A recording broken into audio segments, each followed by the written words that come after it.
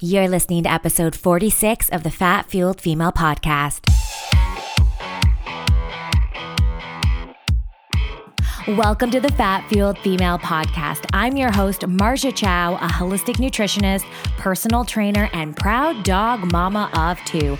I am obsessed with helping women achieve their goals, feel confident in their skin, and become empowered health advocates.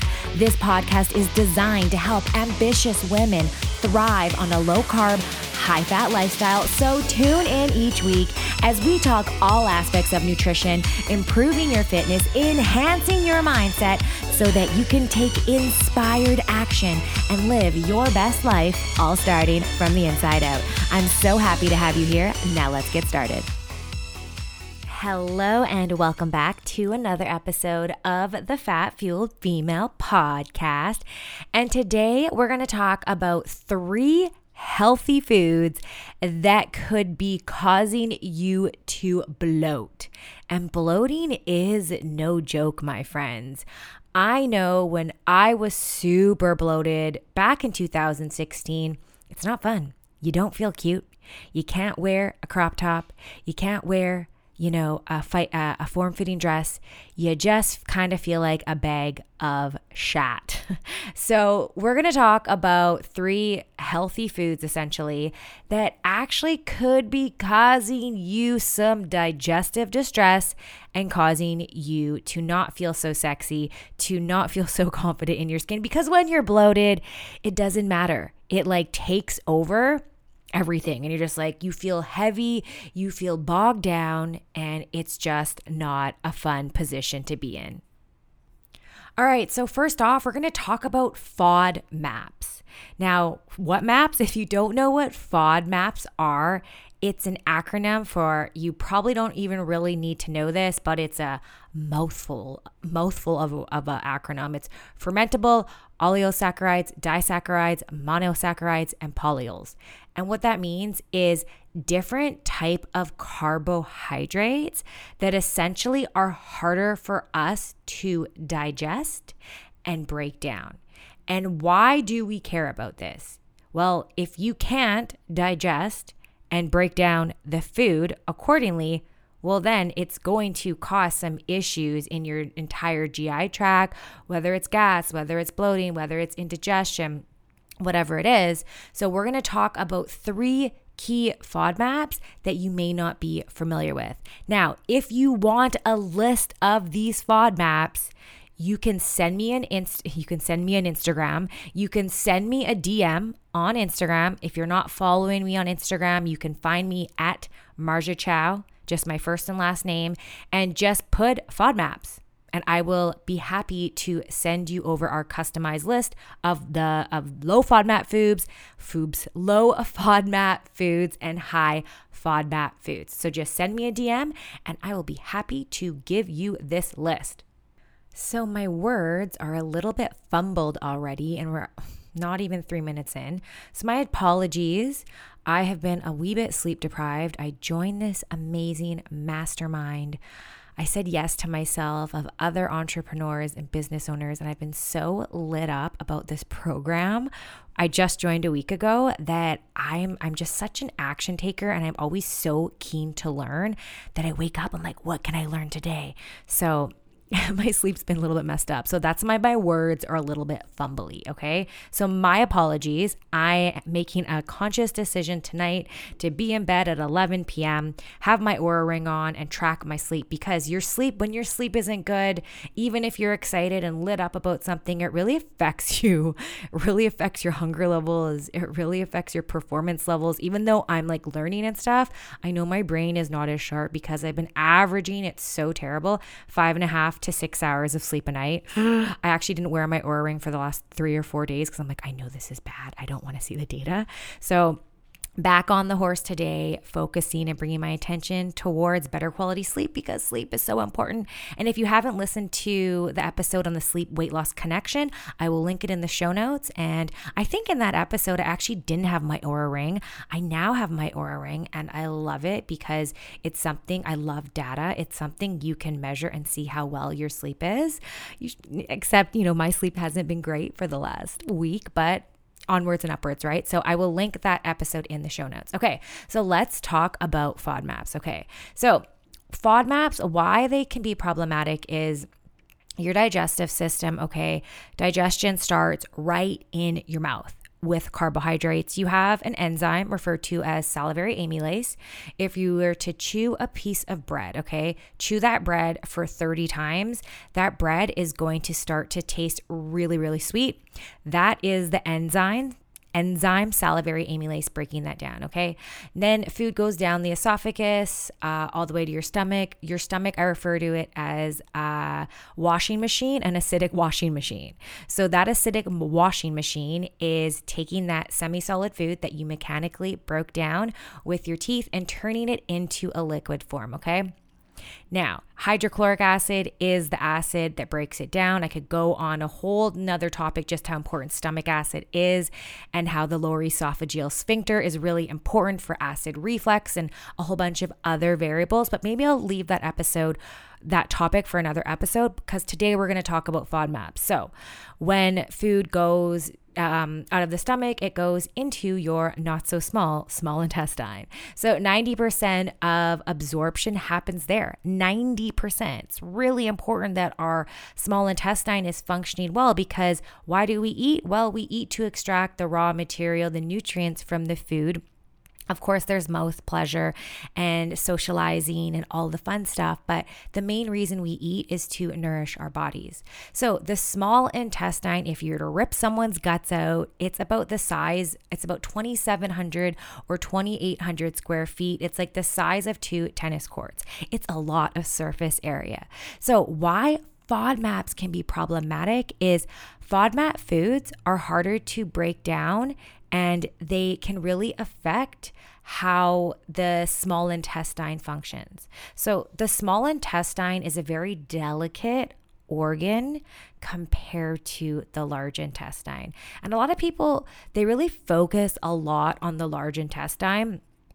And not a lot of people talk about small intestine. Well, people in like alternative health and holistic practitioners and functional medicine practitioners, they do. But I feel like more mainstream allopathic medicine, they don't talk about it as much. So the small intestine is so much more prone to damage.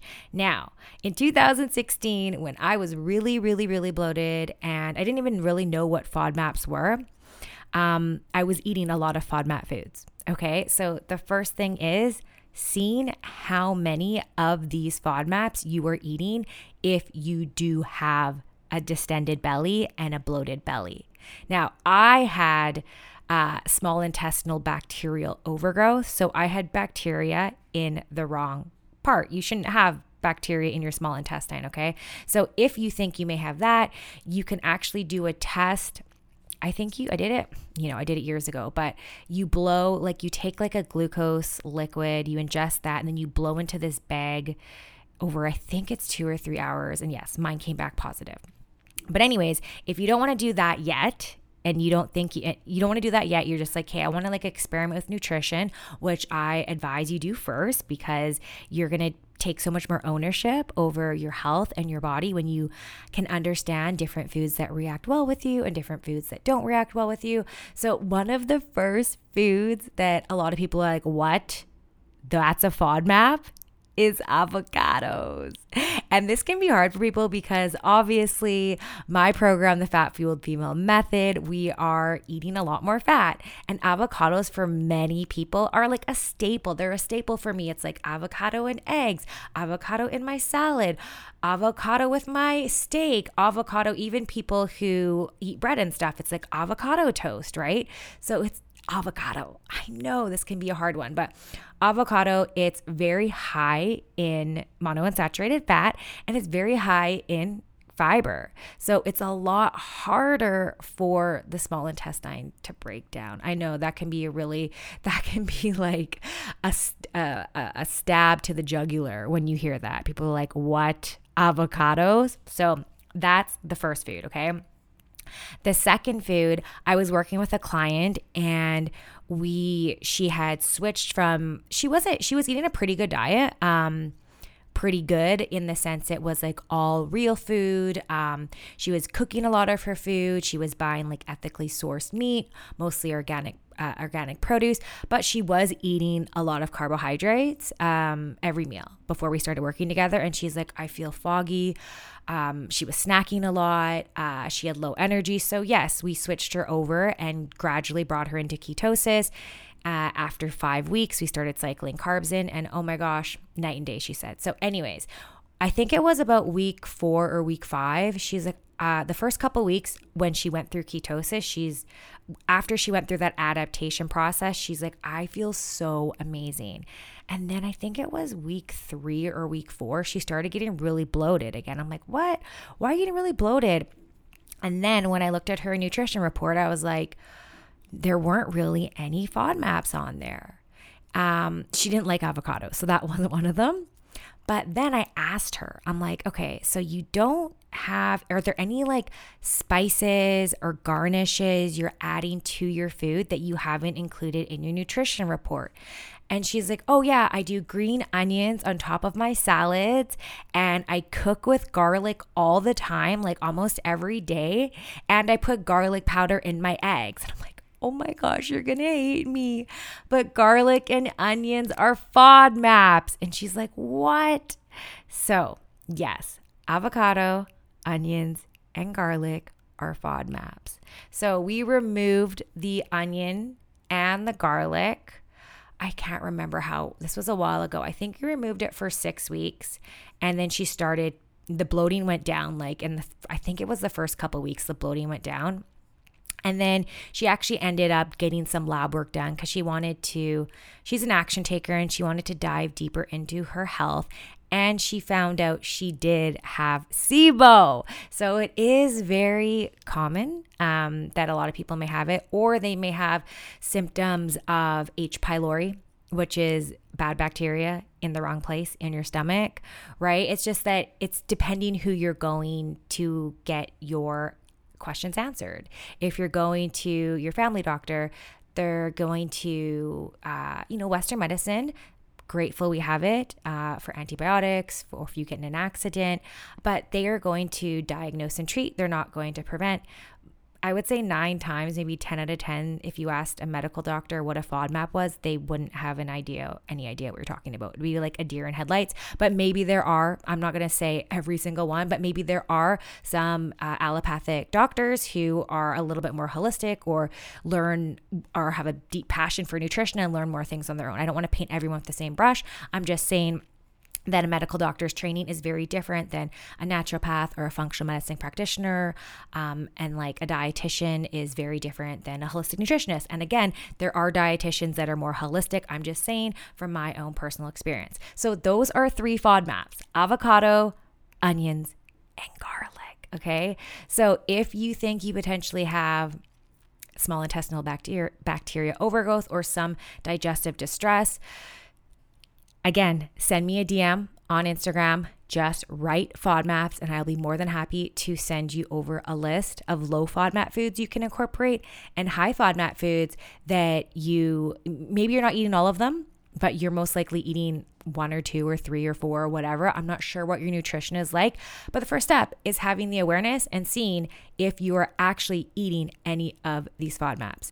Okay, before I finish off this episode, I just had a metaphor that quickly came into my mind that I want to share about the small intestine and about FODMAPs, okay? So I usually talk about the stomach as being a washing machine, because the stomach is a bag and it takes, your semi-solid food and turns into something liquid. It like churns it, okay? So I always associate and I always teach the stomach as the washing machine. But let's just, for fun, think of the small intestine today as a washing machine, okay? So pretend that you have this jacket that's this like long trench coat. It's leather. It's got feathers on it. It's got suede on it. It's got like all the materials on it, okay? And you just love this jacket. And for some weird reason, you go down to a soccer field It's been raining. It's still raining. Maybe there's some hail, and you decide to roll around on the soccer field with the mud. Maybe there's some geese poo. There's some grass. There's rain. There's hail. There's all of it. There's dirt. There's soot. Maybe there's some garbage. People left some wrappers or something behind. I don't know. I'm making this up, okay? And you decide, okay, let's just roll around in my favorite jacket all in the mud. Okay, your jacket's going to be pretty effing gross. Then you get home and you're like, wow, my beautiful like feather suede leather jacket is disgusting. And I definitely need to clean this. So you decide, you wouldn't actually do this, okay? I don't even know if this jacket doesn't exist. Like this jacket sounds pretty weird with all these different materials and everything. But what you do is you take your trench coat jacket and you put it in the washing machine. Okay.